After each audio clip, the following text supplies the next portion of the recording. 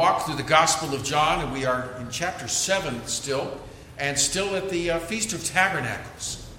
In chapter 6, we saw right before the Passover season, the feeding of the 5,000 plus, and the ministry of Christ, and in particular teaching of himself as the bread of life. We're now, when we stepped into chapter 7, we skipped over 6 months, and now it's the Feast of Tabernacles. Passover is in the season of the spring, as we know from, that's our Easter celebration, that's our Seder celebration. The Feast of Tabernacles was in the fall, around October typically. And so John just skips over that we might come and see what's happening in this. And some of that feast celebration will be coming up next time. But in this time, the main point to recognize is because it's one of those key festivals, Jerusalem is packed with Israelites from all over Israel who are coming to worship. And so in that context, we come to verses 25 to 36 of John chapter 7, and I'll read. Now some of them from Jerusalem said, "Is this not he whom they seek to kill? But look, he speaks boldly, and they say nothing to him. Do the rulers know indeed that this is truly the Christ? However, we know where this man is from, but when the Christ comes, no one knows where he is from." Then Christ cried out as he taught in the temple, saying, "You both know me, and you know where I am from. And I have not come of myself, but he who sent me is true, whom you do not know. But I know him, for I am from him, and he sent me." Therefore they sought to take him, but no one laid a hand on him, because his hour had not yet come. And many of the people believed in him and said, "When the Christ comes, will he do more signs than these which this man has done?" The Pharisees heard the crowd murmuring these things concerning him, and the Pharisees and chief priests sent officers to take him. Then Jesus said to them, "I shall be with you a little while longer, and then I go to him who sent me. You shall seek me and not find me, and where I am you cannot come." Then the Jews said among themselves, Where does he intend to go, that we shall not find him? Does he intend to go to the dispersion among the Greeks and teach the Greeks?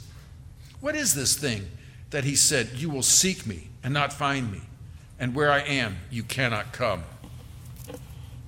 So once again, what John is doing is he takes us to the festival, and you'll notice he's showing us responses to Christ. I've been trying to draw some distinctions for you between the Jews, meaning the Jewish leaders, and the crowd that was gathering. And we're introduced to a third group here. I think my translation says the citizens of Jerusalem, but literally the translation might be better, the Jerusalemites. Maybe that's too long a word to say. Don't try and say it too quickly. But so there's three groups then. So we mentioned those who, some of them which are of Jerusalem in my translation. The Jews, we're told, the Jewish leaders in verse 15, marveled, saying, "How does this man know letters, having never studied? He's not one of us. He's not trained by one of our Jerusalem rabbis and one of our Jerusalem academies." So they were looking at him as the authorities. He's not in our approved system. That's the Jews. In verse 20 of chapter 7, we saw the people answered. Now it's just the crowd. Now who's that?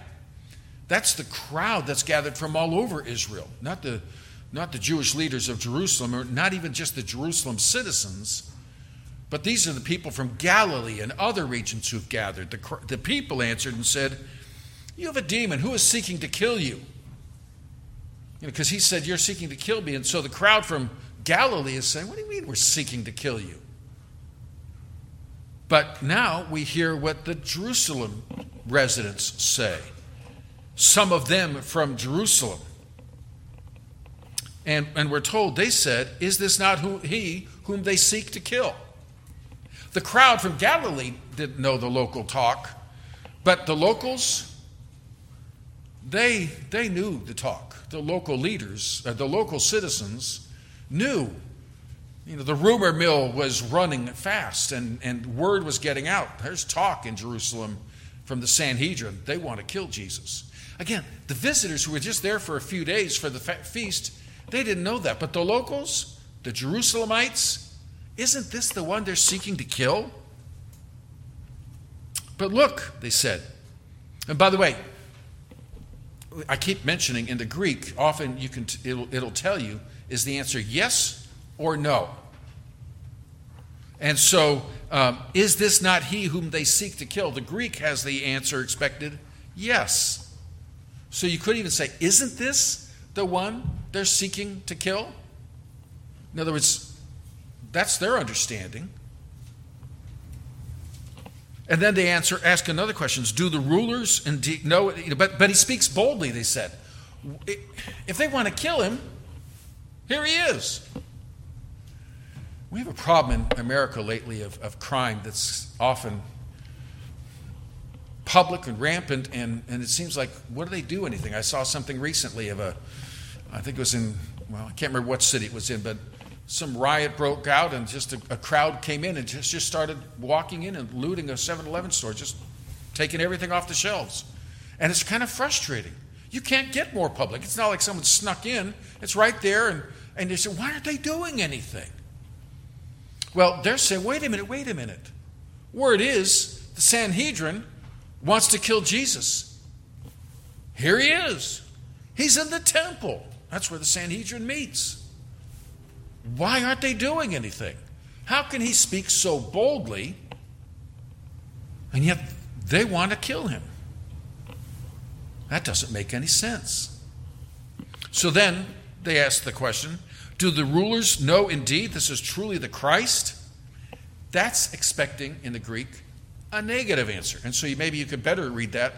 They don't know that this is really the Christ, is it? In other words, I think that's kind of mockery.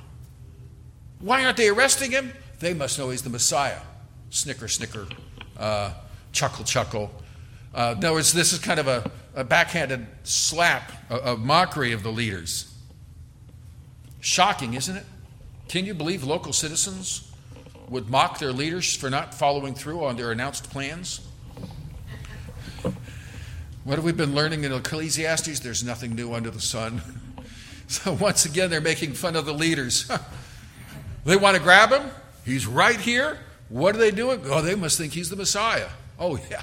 They're kind of chuckling to themselves. See, but what I want you to notice is, so often we might say, well, this is the Jewish response to Jesus. Well, that's just like saying, this is what Americans think about this.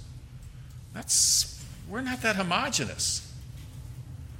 And sometimes when I've been overseas and doing some of those teaching things, people will say, well, tell me what Americans think about this. I don't know how to answer that question. Which Americans do you have in mind? I can tell you what I think.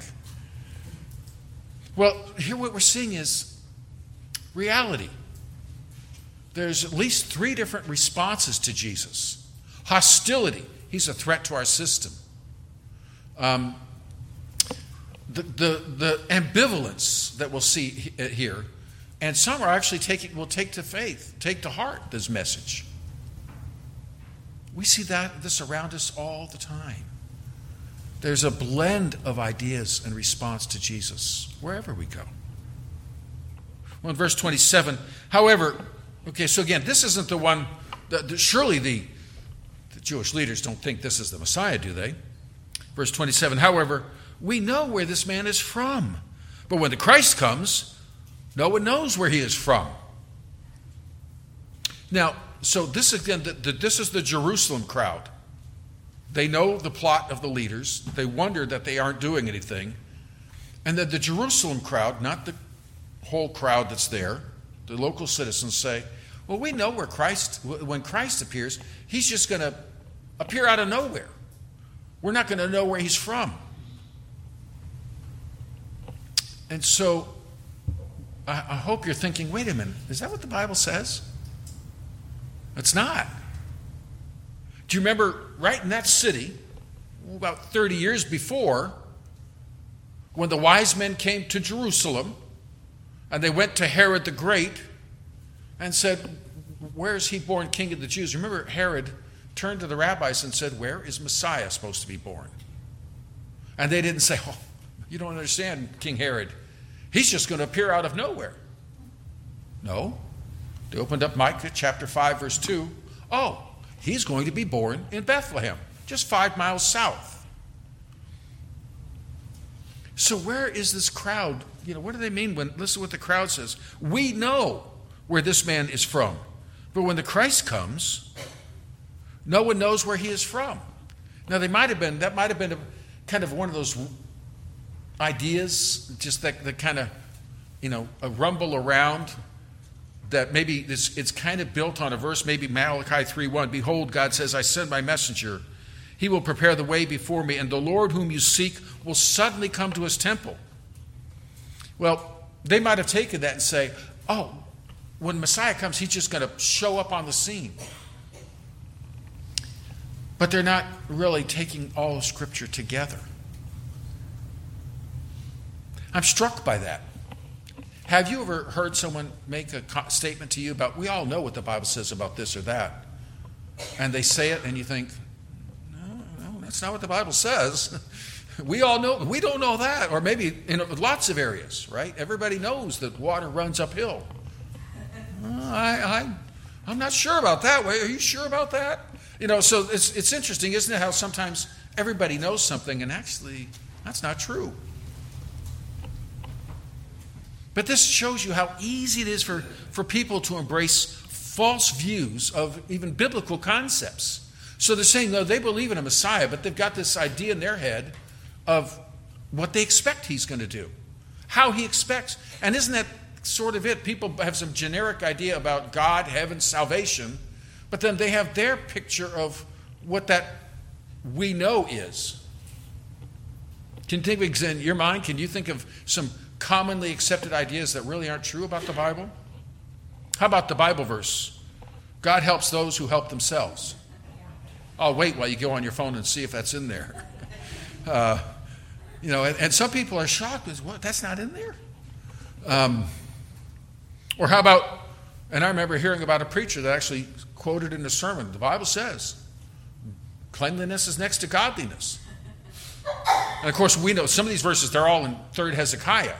That's where we kind of joke. And you saw that to some people, and they start looking for Hezekiah, 3rd Hezekiah. Which one? I can't even find 1st Hezekiah. It's not in there, okay?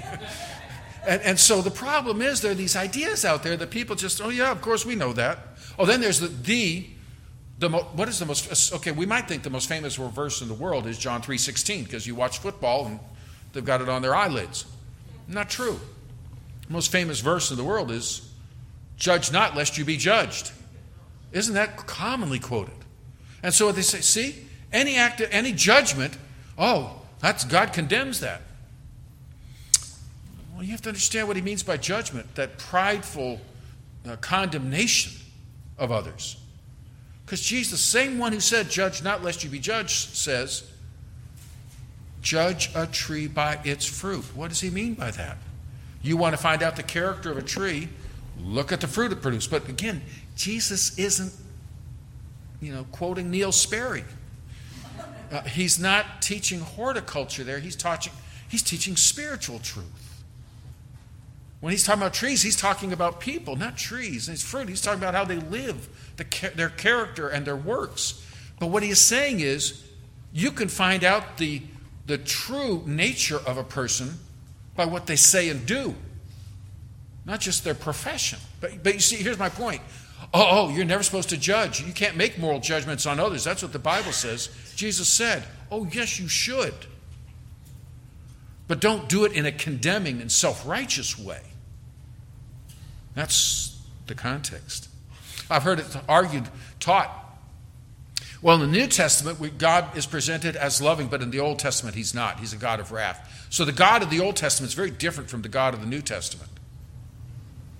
And your first thought should be, wait a minute, God wrote both books.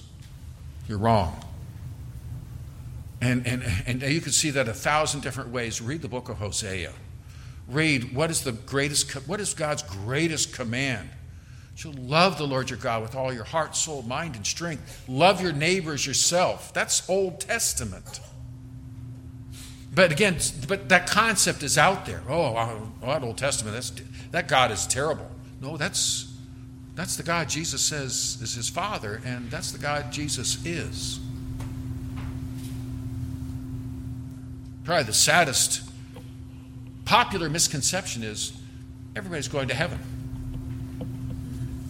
I think we heard in one of our Sunday school lessons recently, what's the way to how do you get to heaven? You die.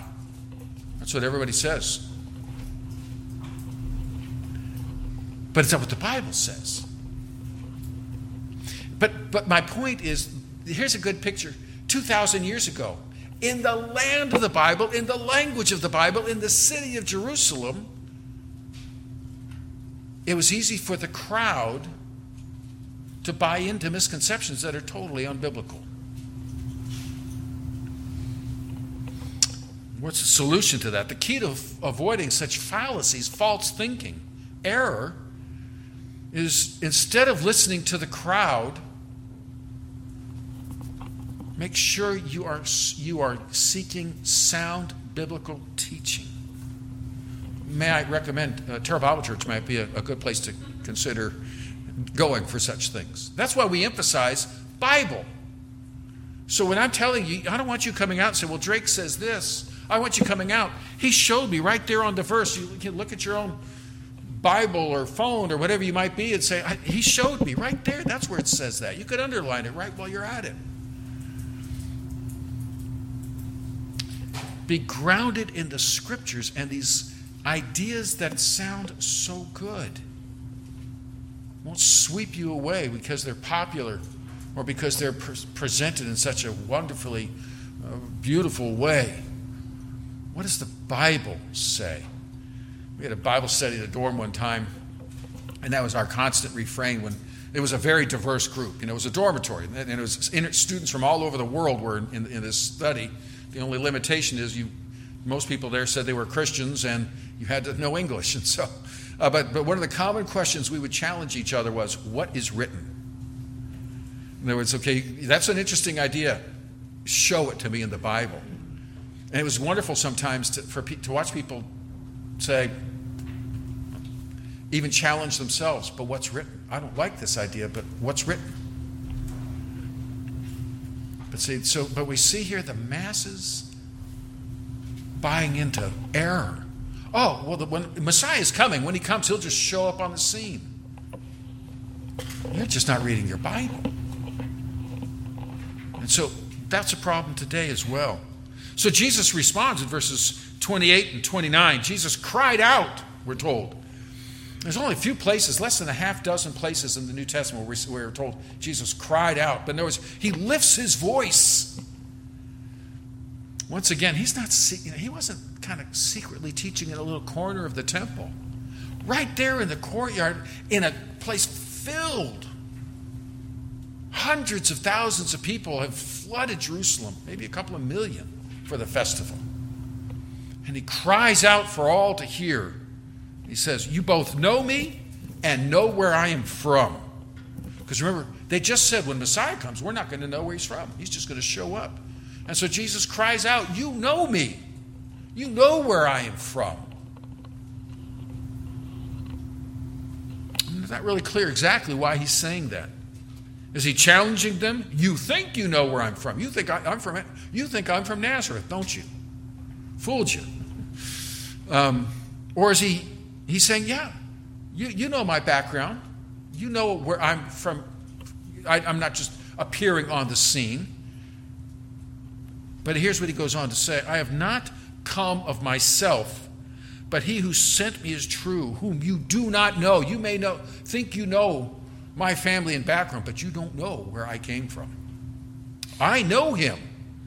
I am from him, and he sent me. So the best they knew about Jesus, even if they knew it was right, we know again, this is Jerusalem, not Capernaum, not Galilee, but they might have said, well, we know his family. We hear he's from Nazareth, and his father's a carpenter, and he's got brothers and sisters. They're here at the festival. But he says, you don't know the whole truth.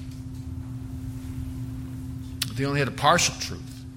They may have thought of him, and they constantly introduce him. In fact, it's even on the cross. Jesus of Nazareth, King of the Jews. Well, that's his hometown. But he wasn't born there. He wasn't born there. And actually, they should have been able if they wanted to check their records. And remember the census and all of that? It's all right there. Parents, Joseph, Mary. Birthplace, Bethlehem.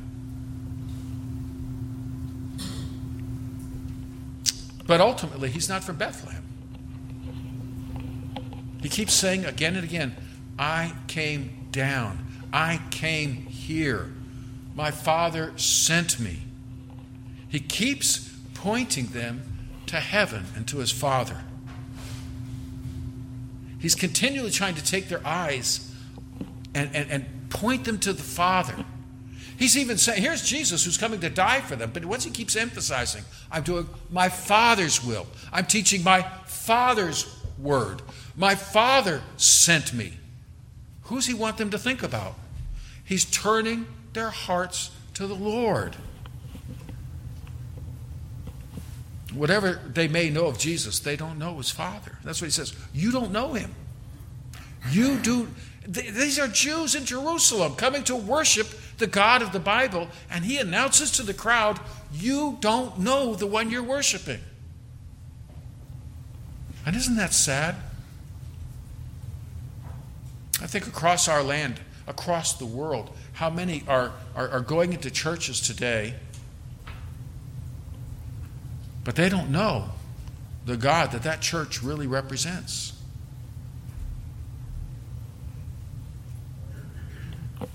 But Jesus does know, and what he's saying is, if you listen to me, if you follow me, you will know my Father.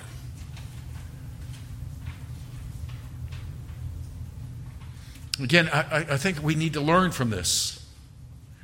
We can easily get caught up in earthly issues. Those people, there was so much political and all this kind of conflict going on. But it's around us too. It's a part of our daily life.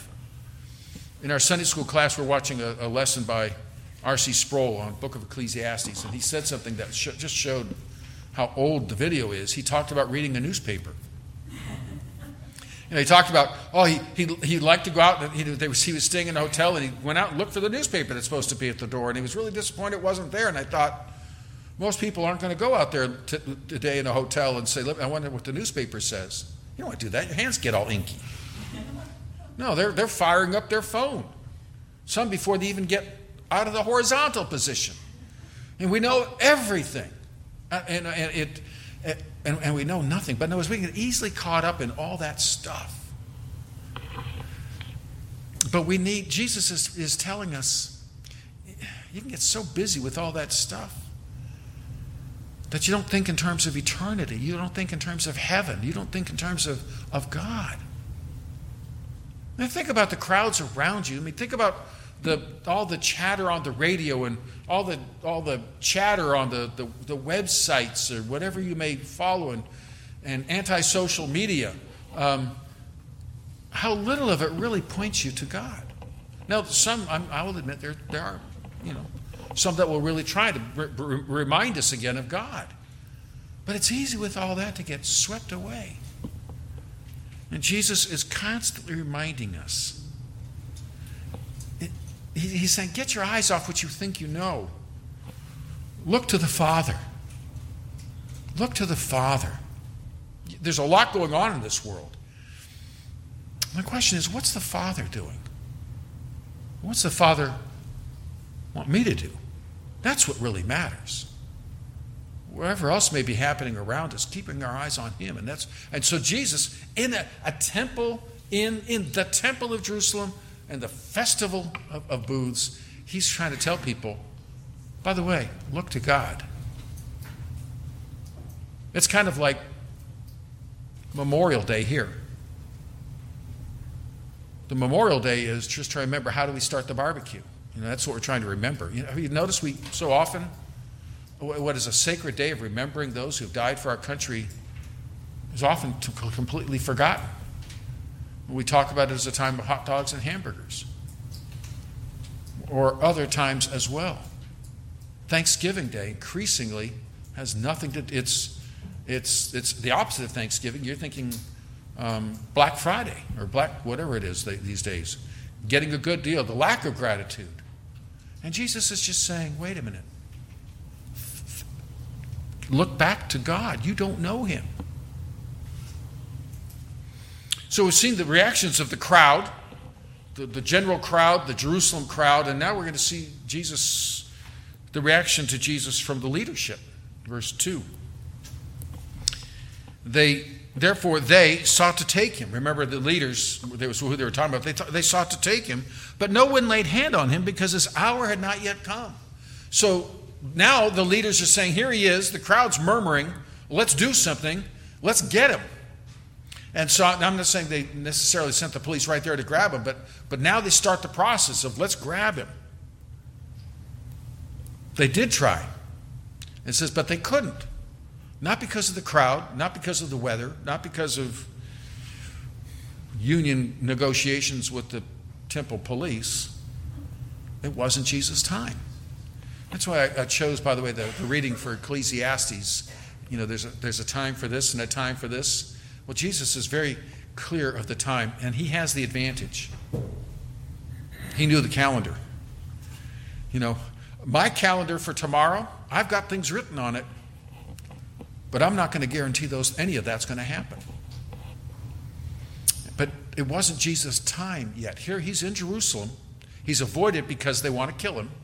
Now he's there, but it won't be till the next Passover.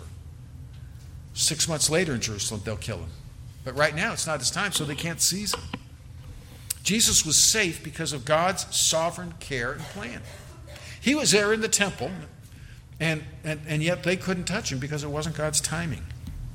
You know, we are under the same sovereign God, the same loving care. Now, as I say that, Jesus knew it was God's time to show up in the temple. Don't say, well, I'm going to die when God says it so I can ignore stop signs and I can ignore traffic laws. I'm indestructible. Then quoting a verse, you shall not test the Lord your God. You know, it's not our place to just presume upon his protection. You know, we're to use means and wisdom. But the reality is, God keeps us safe. We can have assurance we are kept by and for God's purposes. Again, one of the writers of old I like very much was J.C. Ryle. He says this in his commentary on this section. The very hairs of their heads are all numbered. Sorrow and sickness and poverty and persecution can never touch God's people unless God sees fit. They may boldly say to every cross, you could have no power against me except it were given you from above. Then let them work on confidently. They are immortal until their work is done. Let them suffer patiently, if needs be, that they suffer. Their times are in God's hand, quoting Psalm 31:15. That hand guides and governs all things here below and makes no mistakes. What he's saying is we are immortal. Our time is appointed until God's purposes for us are complete. We're kept here alive. We can trust him for that. We need not fear. Truly, we could say from God's perspective, no one dies prematurely. We die when God's purposes for us are finished. Psalm 139 says he writes our times in a book before we're born. I quoted before Stonewall Jackson, and here's what he said. You know, the Civil War general, believer, godly man. My religious belief teaches me to feel as safe in battle as in bed. God has fixed the time for my death. I do not concern myself about that, but to be always ready, no matter when it may overtake me. So he wasn't afraid of death, but he didn't worry about when that was going to happen. His job was just be faithful, but be ready to die now. Again, I was rebuked about not using enough Spurgeon quotes, so let me quote from Spurgeon, I think quoting someone else. He says, plagues and deaths around me fly, till he bids, I cannot die. Not a single shaft can hit, till the God of love thinks fit. Of course, thinking of Psalm 91. Jesus was safe from the plots of the Pharisees and Sadducees because God appoints the timing. His task, be faithful. His calling right then was be in the temple preaching. And then verses 31 and 2, many of the people believed in him and said, when the Christ comes, will he do more signs than these, which this man has done?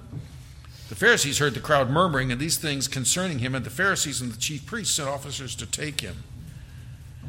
So even in the midst of all the deniers and scoffers and murderous plotters, there are some who still believed. When the Christ comes, will he do more miracles? In other words, what they're saying is, look at the Bible. The Bible says Messiah will do miracles. Well, look at what Jesus has done. Who's ever heard of healing the one born blind, healing a leper, healing the paralytic, raising the dead, multiplying food like manna? What more could a Messiah do?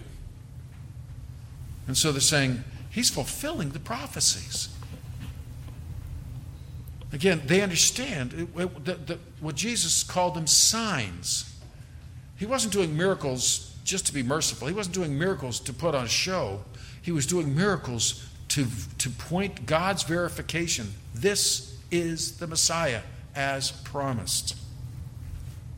So some in the crowd are saying, this has got to be the Messiah. So you can imagine, here it is, this large group, all kinds of people, and there's all kinds of opinions flying away. No, Messiah's just going to show up. And others saying, look at what he's been doing. Is Messiah going to do more than... See, this is all going, and apparently, notice it's kind of, verse 32 tells us the crowd was murmuring. Again, this is the Pharisees and Sadducees and Romans. This was an oppressed situation. You find in times of oppression and persecution, people kind of talk discreetly and say, they're talking, but they're murmuring among themselves, and there's this back and forth. But the Pharisees heard the crowds murmuring and decided, we got to do something. And so that spurred them on to seek to seize Jesus. And then you see the Pharisees and the chief priests sent officers. That'd be the temple guards. And this is interesting. You hear about cross the aisle in the Congress where both, this is Democrat and Republican, are working together, and usually it's like, that's very little they can do. Pharisees were the rabbinic group. The Sadducees were mostly in the temple. So when you see the Pharisees and chief priests, what you're saying is Pharisees and Sadducees are joining hands. They both want Jesus gone. And again, this is a very strange situation. This is like saying the Russians and Ukrainians agreed on something they need to do. Very unusual situation. That's what a threat they saw Jesus to, the status quo. But let me just say, we need to follow the example of some of these in the crowd.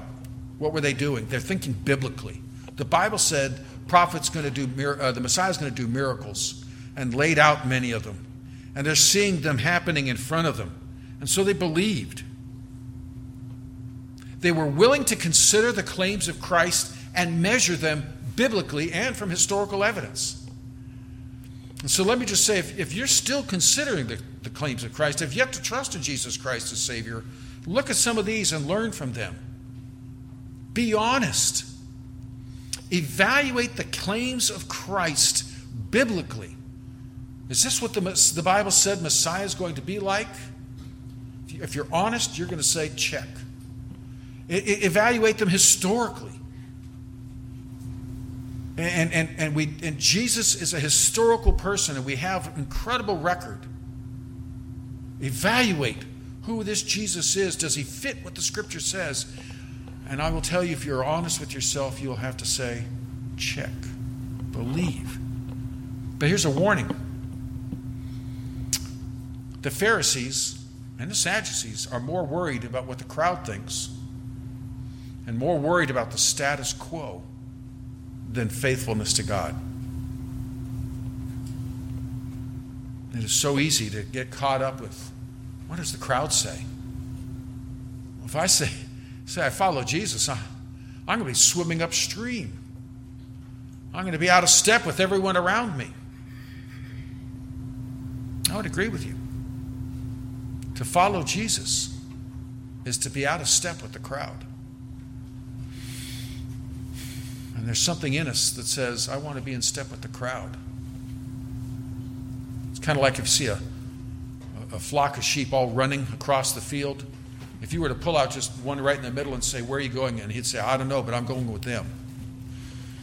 We tend to be that way. I'm saying that because everybody else is saying it. And we need to learn from these that say, well, wait a minute, what does the evidence point to? Jesus is the Messiah. How do I respond to that? Trust in him. Well, Jesus then goes on to makes an announcement about his plans. Verse 33, Jesus said to them, I shall be with you a little while longer, and then I go to him who sent me. He's talking about 6 months hence, he's going to die on a cross. So you've got 6 months. He doesn't even tell them 6 months. He says, but in the big scheme of things, just a little bit of time. Then I'm out of here. That's a loose translation. What he's announcing is the plans of the Pharisees and Sadducees cannot overcome God's plan. He's going to leave when it's God's time, and he's going to go where God says. But God's plan will yield Jesus into the hands of the Pharisees, the Sadducees, and the Romans for execution.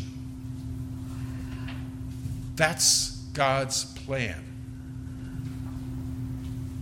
But it will happen on God's timing, God's way. And so 6 months ahead, right on the day of Passover, Jesus will fulfill God's plan from eternity past.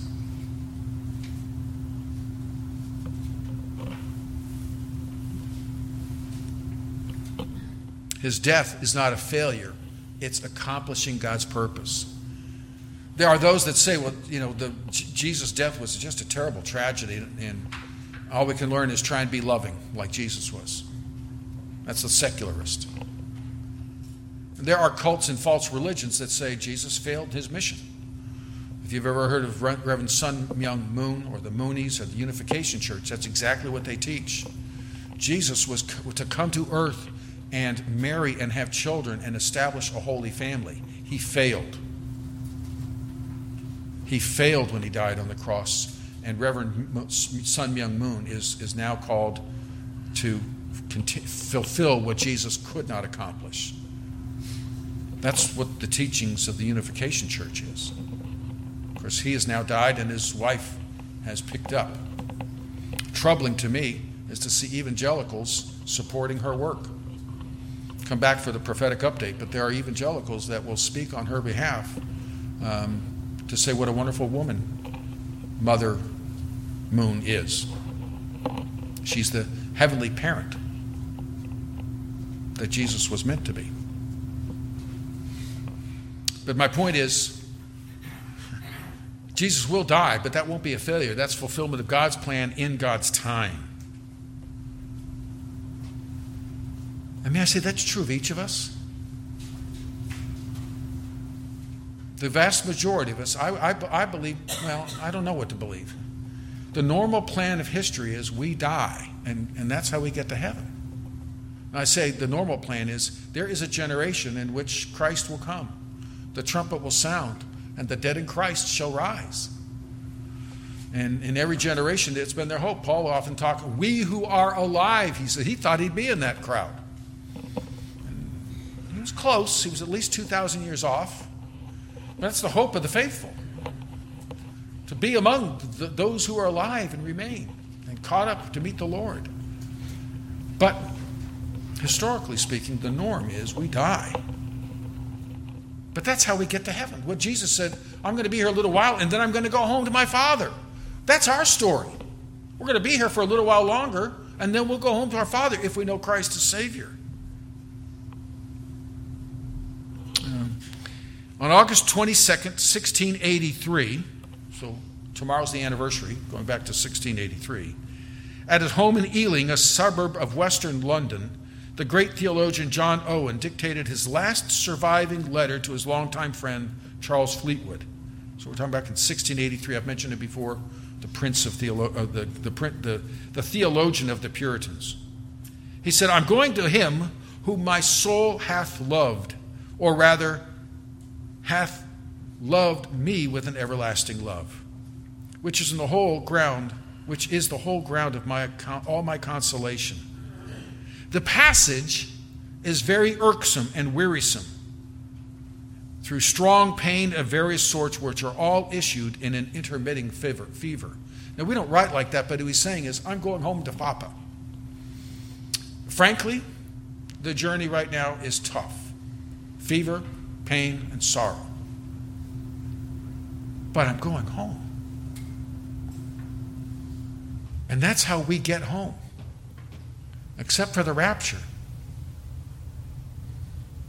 What did Paul say? For me, to die is gain. To live is Christ. Even better, to die in his presence. Here's from John Quincy Adams. On the day of his 80th birthday, he was approached by a friend who said, "And how is John Quincy Adams today?" The former President of the United States replied graciously, "Thank you. John Quincy Adams is well, sir, quite well, I thank you. But the house in which he lives at present is becoming dilapidated." Now, some of you will start taking to heart what he says. "It is tottering upon its foundations. Time and seasons have nearly destroyed it. Its roof is pretty well worn out. Its walls are much shattered, and it trembles with every wind. The old tenement is becoming almost uninhabitable, and I think John Quincy Adams will have to move out of it soon.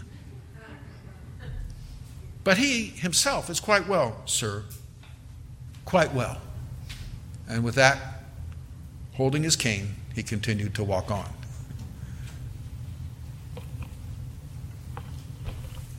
That's the spirit of a believer. I'm heading home. What do I expect of this body? It's going to fail me. It might fail me quite suddenly, mercifully, if that's getting us home. Or it might be the gradual tottering and collapsing that is too often the norm. It will happen in God's time, in God's way. And that God who is sovereign over all of it is our Abba Father. We can trust him and know his love has planned the course. And his course will be different for each and every one of us. Our task is to be faithful and to glorify and serve him in that chosen path. He said, "You're going to seek me and not find me where I am. You cannot come." So when he goes to his father, they'll no longer be trying to kill him. He'll be gone. They can't get their hands on him. But notice the sad reality. "And when I die, where I am, you cannot come." He's speaking to the ones who will kill him. Because they've rejected him, they have no access to heaven. John 14:6, Jesus said, "I am the way, the truth, and the life. No one comes to the Father but by me." And so he looks these religious leaders in the face and says, "Where I'm going, you can't come." Because they've rejected him. The Jews said among themselves, "Where does he intend to go that we should not find him? Is he going to go to the dispersion? Is he going to go out of Israel to the Greeks, to the Gentiles, and teach the Greeks? Is he going to go out and start preaching to the Gentiles because we won't listen? What is this thing that he said, 'You will seek me and not find me. Where I am, you cannot come'?" So they're mocking him. What? He's going to go to the Gentiles? Yeah, right. We're not going to follow him there. And they're mocking the idea of him leaving. They're mocking the idea that they can't go where he's going. They're basically mocking hell, because that's where they're going to go instead. Reminds me of a story I heard some time ago. A gentleman on Long Island was making, I'm reading from something here that's written in the 1800s, so some time ago. And he was making too free with the Bible and brought forward his strong argument against it, declaring in the face of all present, "I am 70 years of age." So he was a young man. and have never seen such a place as hell after all that has been said about it. I'm 70 years old. I haven't seen any sign of hell.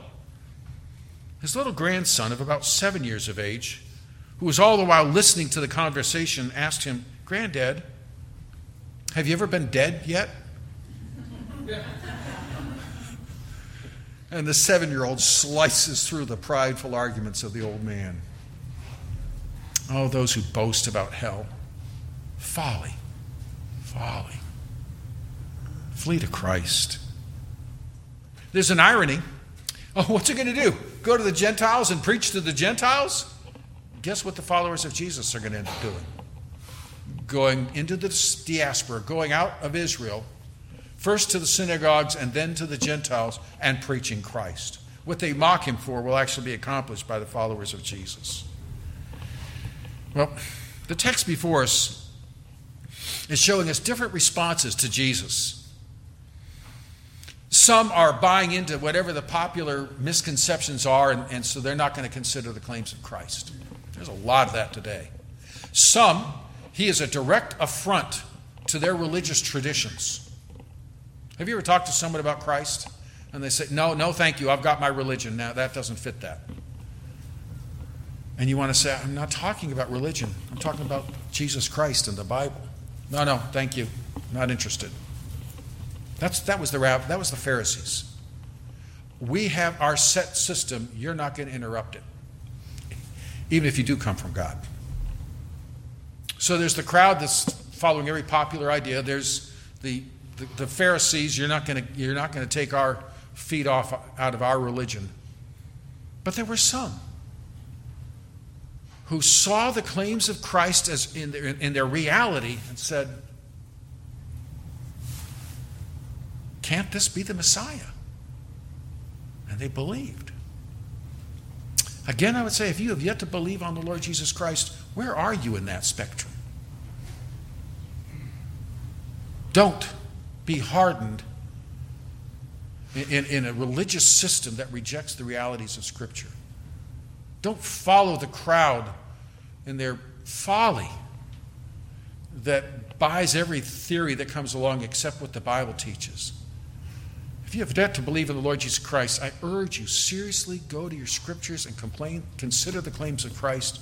The Gospel of John would be a great place to do that. For those of us who know Christ as Savior, take confidence from our Lord's response to all of it. My times are in His hands, from Psalm 31. He has a plan for me.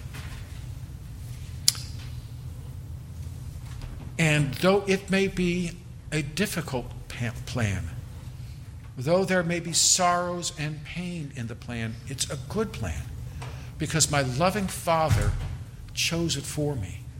And if there are sorrows and if there are pains, my Father wants to use that in my life and in the lives of others. But if I know Jesus Christ as Savior, in a little while, I'll be home with Father.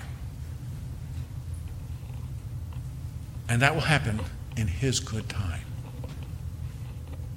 Father, thank you that we can trust your sovereign hand over time, your sovereign hand over the events of our life. Give us, Father, peace and assurance of that. Father, I pray for any who are wrestling with that in their own life right now, either in their life or with those in their lives. Father, give us a trust in your will and your way. And how I pray, Father, that each and every one hearing these words would join and be with those who believe on the Lord Jesus Christ and have a home with you. Father, if any who hear this have yet to believe, awaken them to the folly of rejecting the call of Christ. I pray this in His blessed name. Amen.